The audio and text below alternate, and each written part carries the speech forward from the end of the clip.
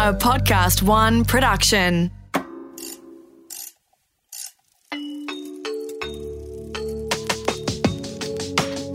Created for expectant parents, new mums, new grandparents, or women thinking about becoming pregnant. This series guides you through the highs and lows of pregnancy, giving birth, and the complexities of parenting. Welcome to Birth, Baby and Beyond with Midwife Cath Curtin. Midwife Cath, we're talking behaviour. Yes, behave yourself. So I'm going to begin with a quick story. I went to a second birthday party. The little people everywhere having a great time carrying, bats that are too big for them, running through the park. There was sugar. There was a whole bunch of stuff. I have anxiety attacks at 2-year-old birthday parties. Well, these, great little peeps. And so I'm surprised that you said that because that would obviously usually be my reaction. So I brought a bag of clothes and it had a big lion face on the outside. He was too little, he didn't realise, but I had the bag there and I was standing around and talking to some other adults and this child walked up and just started to kick the living hell out of that little cat face bag. Oh. And I said, it's difficult when they're not and you don't even know the child. And I said, darling. Darling. Yeah. Sweetie. Darling. Petal. Darling. Honey pie. Yeah. As my nails flicked. Darling. No. I just said, darling, don't kick the bag, honey. There's stuff in that's for Archer. And this kid, bold and brazen, just looked me dead in the eye and just whacked it. Just kept whacking the bag. Look, it's only a bag, it doesn't matter. But, I was wondering, I was like, is that behavioural or is that sugar? That's behavioural. That's behavioural. Let's talk about it. I mean, only a little guy, by the way. Well, what, 2? Probably 4. It just sets the little fella up for failure, and that's what I find hard because it's not really his fault. It's just that he's been able to get away with it. That's interesting. Setting our kids up for failure. Yeah. So if that was my child, I would have picked him up, said to the people who were having the party, sorry, but we're leaving. We're going home. And put him in the car and just say, come on, we need to go home, you must be tired. And not go mad at him or no hitting or anything like that, but just that's it. That's not really good behaviour. And none of this sitting down trying to explain and having the long conversation and all that sort of stuff. You just remove straight away. You just remove. Let's go back to the beginning, Cath. This is going to be this is a hard one, this one. We've had conversations with regards to food and we've had conversations with regards to sleep about setting ourselves up as parents and setting our kids up for success, about creating great positive habits. Is it the same for behaviour? Yeah, well, I like to pick these 3 as the 3 winners. You've got to pick your battles as parents. There are some things that, you've just got to let go by. You just got to think it's okay. You can't be on your kid's back all day, every day. You just can't. Nah. It's just too much. You've got to relax in parenting. You've got to have a bit of fun and, laugh with them about some things. And if they drop a plate or something like that, or if they tip something over, it's like, it's okay. As long as you're not hurt, it's only a plate. You'll be fine. Up you get. Let's clean it up together. Yep. And that teaches a child a lot of resilience and a lot of response to a accident. People are talking about that now too, Cath, aren't they? That our kids don't have enough resilience. No. You think? Yeah, absolutely. And it's, rather than them, people were sort of going really mad at them and screaming and hitting them and saying, look what you've done. Like, seriously, if it's a plate, forget it. Like, really, forget it. Should see me on a Saturday night. Got to get new crockery every Sunday. Please send to Brooke. Yeah, no, but your point is valid. I agree. You've got to pick your battles. So the battles that I've always picked are food, sleep and behaviour. And picking those and really talking about those and drilling down into those, it just works. Yeah. And the other things, that go on in life, they sort of blend into everything in parenting. Those things do blend into parenting. The other things, like, you just let them go. if something really is important, like if your child's running onto the streets, that's when you scream at a kid, you know? Yeah. Yeah, that's when you don't scream at them all day long, because if you scream at them all day long, when you want to scream at them in danger, they don't hear you. You know, I think this is a conversation that every parent can relate to, because we want to set our kids up for success. We want to make sure that they're polite, that they understand boundaries, but that their own little personality. You know, if I think back to the conversations I've had with desperate new parents of toddlers, one of the first obstacles that kind of raised its head was biting. You know, when it's a game and then all of a sudden they're pulling your hair and they're biting your neck or your cheek or pinching, and it hurts and you don't want to smack them or how do we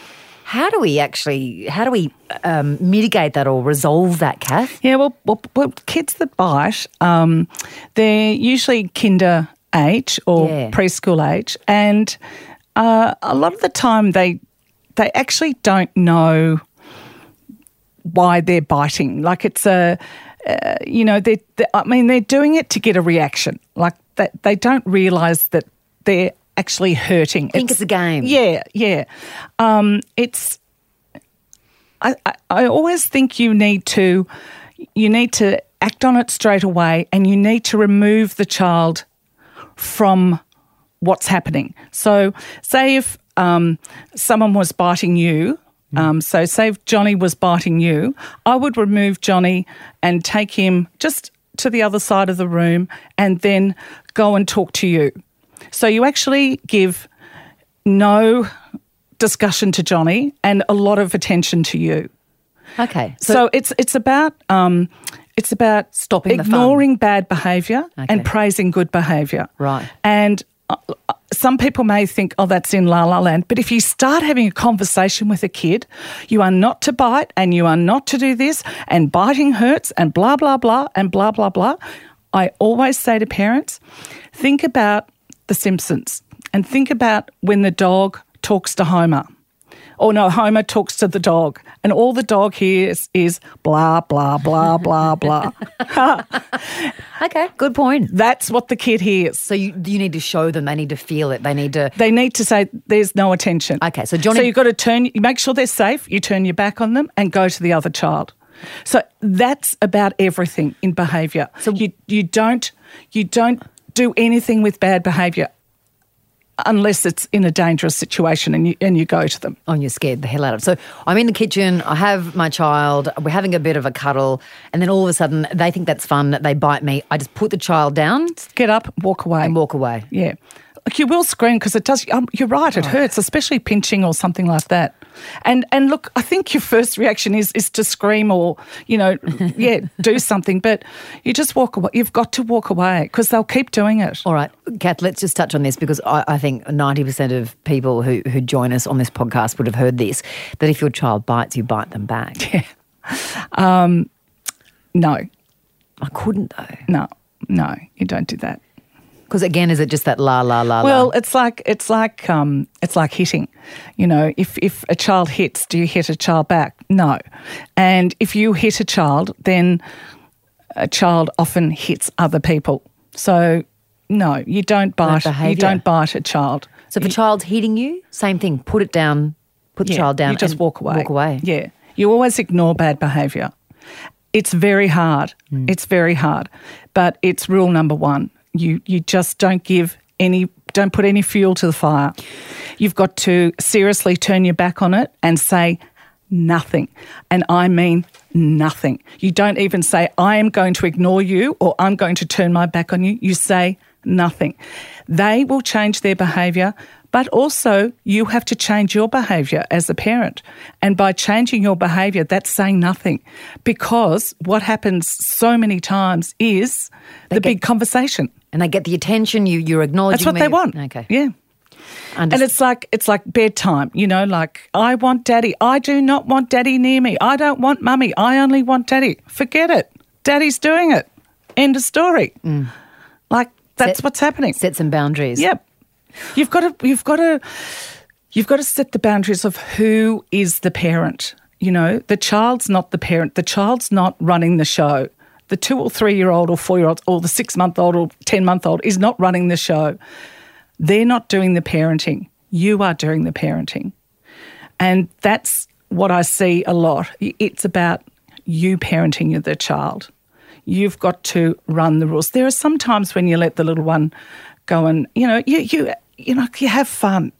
You know, parenting's fun. You've got to have some fun. But when the boundaries get blurred and pushed, that's when the sort of, you've got to bring the hammer down a bit. Cath, are parents scared of their children? I know that sounds ridiculous, but they're scared of hurting their feelings. Okay, so this comes back to that question of resilience and of, you don't want to hurt the little people, but they're scared of saying no. And that's more about us, though, isn't it? Oh, 100%. So they're scared of saying, no, you shouldn't do it, and children crying and misunderstanding that as you don't love me. Yeah, they don't have that.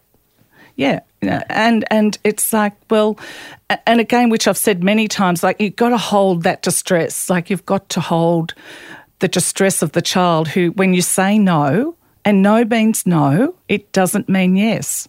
And that's what you need to teach in the early years.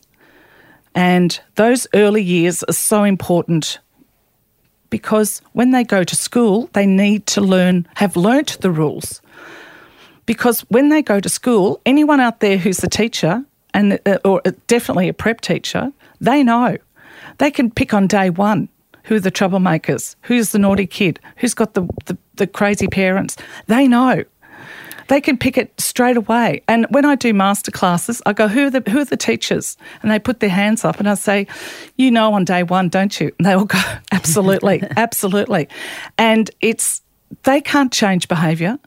They can't change it once at school. It's up to people like me in the early years work that we have to change behaviour in the early years because these children are sitting in emotional wet cement.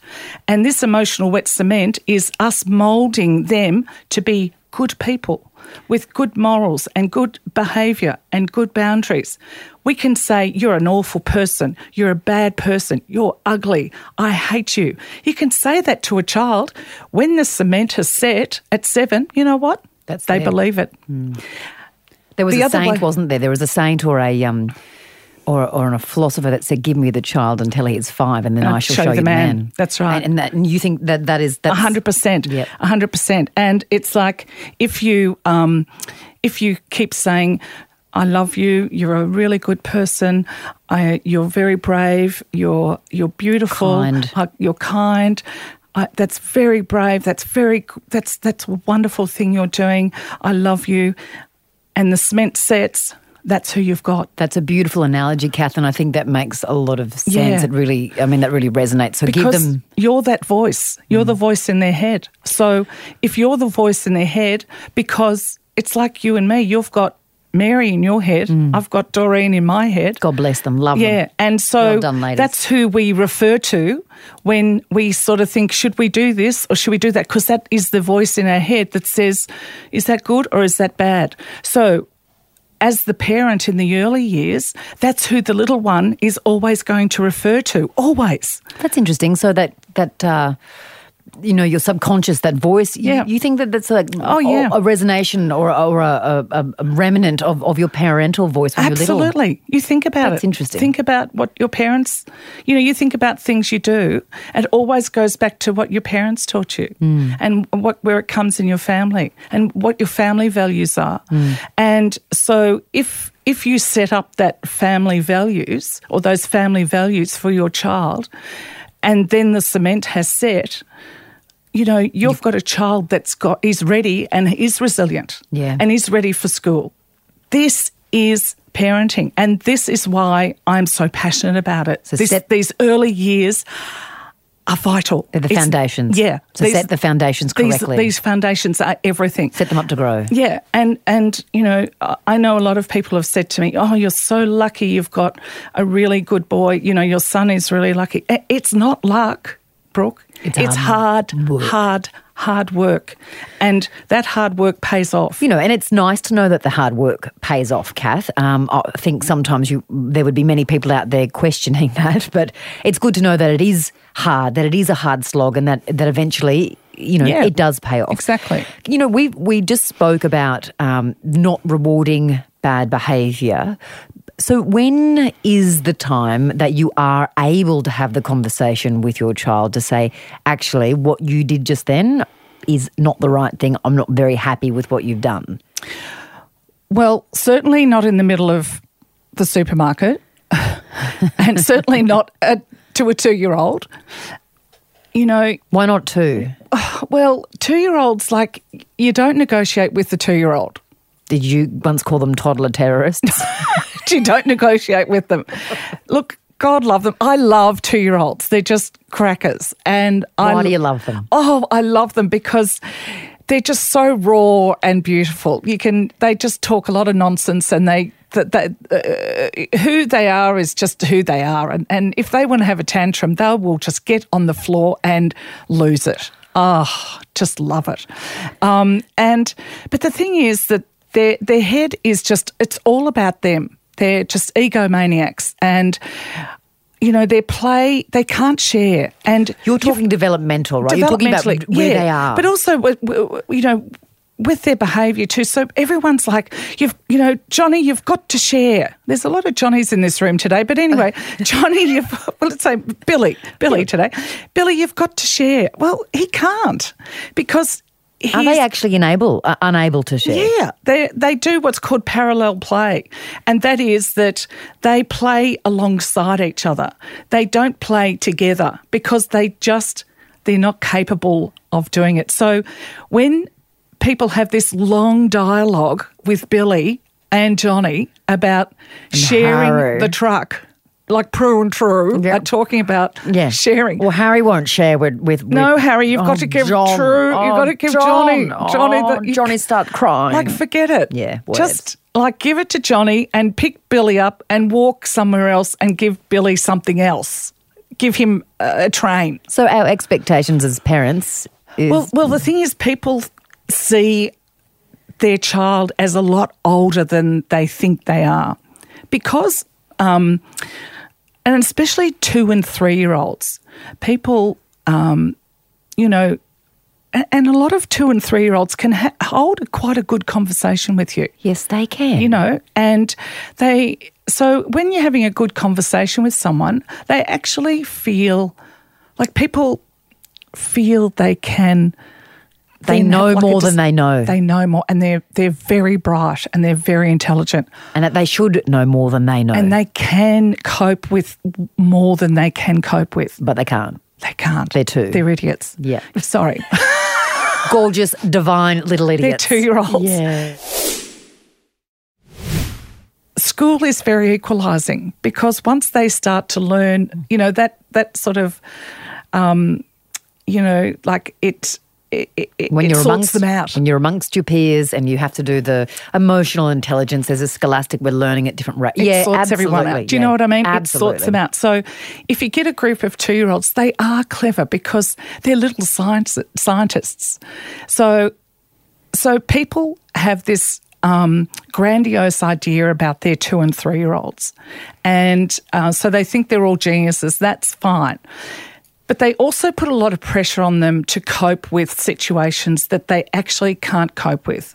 Yeah. So they can't cope with a lot of social situations. They can't cope with sharing. They can't cope with playing in big groups. Their brain is not capable. So I explain this to couples or whoever I'm working with and say, okay, you've got to think of it like this. Billy can't drive a car. And they all go, oh, you know, stupid Kath, you know. So he can't drive a car because he hasn't got the brain function to be able to do that. So he can't cope with this. Like, he can't do it. So he's only 2. He can't drive a car because he hasn't learnt that yet. And he hasn't learnt that skill. Is this why you recommend when you have the biting and you have those behaviours, instead of trying to have the conversation, you just Remove remove yourself. them. Yep. Remove them. Okay. Because don't sit and talk to them, because it's only going to be blah, blah, blah, blah, blah. Okay, yeah, Homer to the Simpson's dog. Yeah.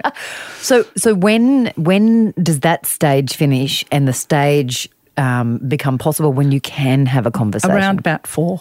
Okay. 4 and 5 is that beautiful age when you can start having some conversations. Okay. Maybe late 3.5, getting to 4. Right. So it's when they're acting out and you say, We need to talk, to sit down and have a quietly chat. talk. But you never talk in rage. Well, when the kid's in rage or having like a tantrum or anything like that, everything's got to be calm.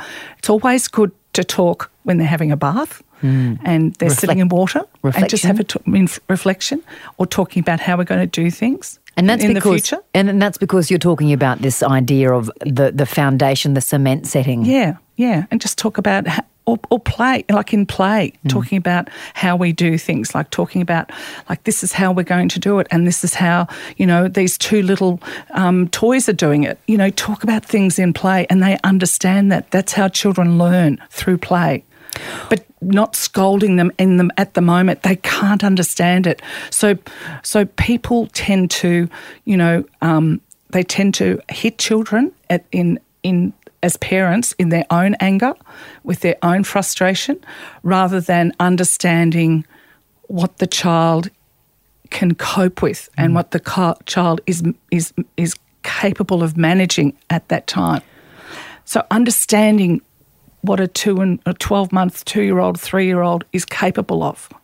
Kath, I really like the fact that you acknowledged the role of teachers, that once that cement set and you have a child that is now going off to school who has a different set of values, behaviours than other kids in the class, and it comes back and maybe it's your kid, maybe it's our children that are the ones that misbehave. At that point, is it a stop and have a bit of a think about your own behaviour? And also is it just, again, knowing that you have to keep enforcing at every growth stage Absolutely. that you're not behaving correctly. This Absolutely. is disappointing. You're letting yourself down. Parenting doesn't stop. Believe me, parenting does not stop. God, that's disappointing to me. Yeah, I know. And, there are times when, teenagers, and you sort of think, oh, beauty, they're 15, they're sort of capable of looking after themselves. No, it goes up a gear. You've actually got to parent a little bit more, because they've never been teenagers before and you haven't been a parent to teenagers before. So you really need to look at it a bit more. So it's always different. So parenting little toddlers is very different to parenting a newborn. Yeah. And, and I say to everyone who's got a newborn, little babies, little problems. And they go, oh, God, it's so hard. But we know little babies. That's why I remind people with little babies, try not to make this a really hard time, because this is the easy time. And we don't want to make the easy time really hard, because it's going to make the hard time bloody hard. Kath, can I... what about language? I find it interesting. I love it how you love the toddlers. I love how you love the little terrorist. I think that's fabulous, that they're just so enthusiastic and curious about the world. That makes me, by default, enthusiastic. But what about language? It's funny when you talk to little people and you've got the little guy who's just up for anything. He's pretty cash and, gorgeous. Beautiful. And then you've got, Sissy in the corner, and she doesn't like anything and she doesn't want to. Now, is that use of language, is that just their little personalities, or is that learned? Is it a combination of both? Like, do you mean not talking? No, just, sometimes they're just... Not engaging? They're just a bit negative and they're just a bit spoiled, like a bit sassy, I don't want to, I don't like it, I'm not going to. Yeah, look, with my approach to children, especially toddlers and 2 and 3-year-olds, I don't sort of go to them and have a conversation. I let them come to me. Like cats. Yeah. Yeah, right. And you'll find that they don't talk about my cat like that. Hello, Olive. Ow. I find that if you give them a bit of time and then they come to you, you can then have a conversation. But if you jump on, go and talk to them, they really freak out. If you go and talk, just let them come to you and, you're holding a book and you're just reading it yourself, they will come to you and then they will talk. They Give them space. Give them space, and also they're very safe in their own environment. They're very safe with their parents, and they're aware of a stranger. They don't, they have to size you up first. So they take their time to warm to you. What about the swearing? Because we know that they get to a stage and the language part of their brain just boom. Oh, I know.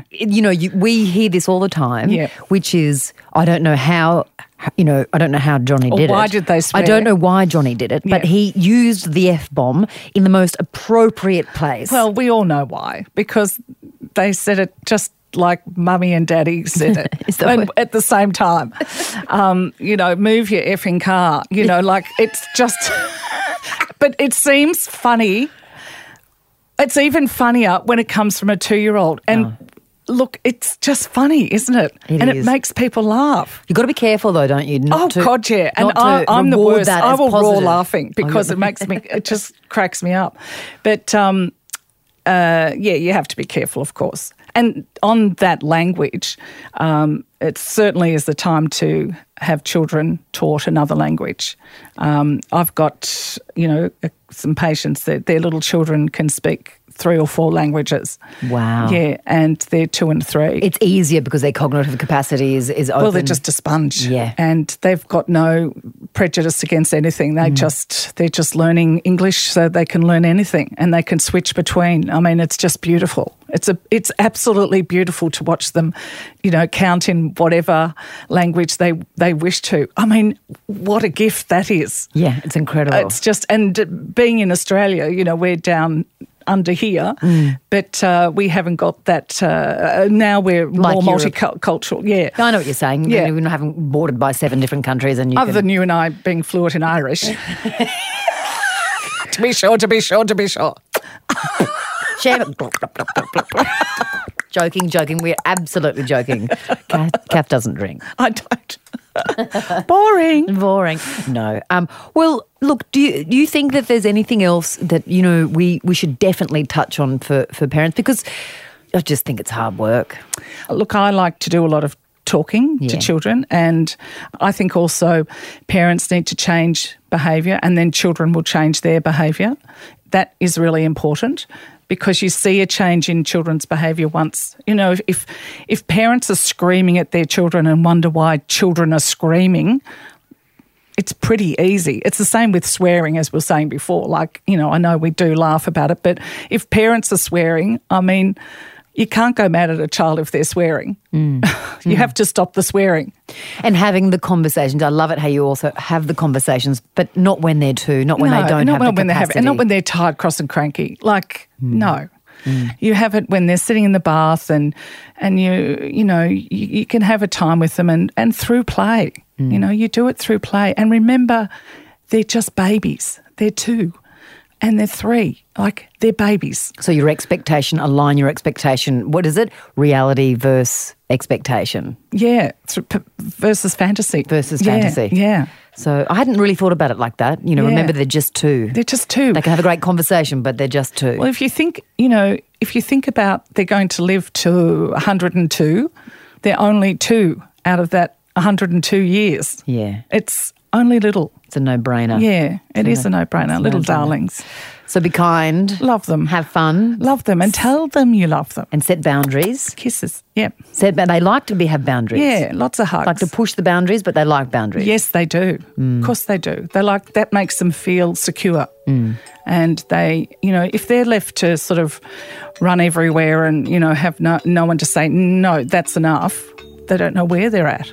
So they need the boundaries. Need the boundaries and lots of love. Well, best of luck with all the behaviours. Wonderful. Kath, it's always a pleasure. Thank you. Yeah, you too. This has been Birth, Baby and Beyond with Midwife Cath Curtin. Birth, Baby and Beyond is recorded in the studios of Podcast One Melbourne, Australia. Executive producer is Brooke Carrigan. Audio production by Darcy Thompson and music by Matt Nikolic. For more episodes, head to podcastone.com.au or download the Podcast One app. A Podcast One production.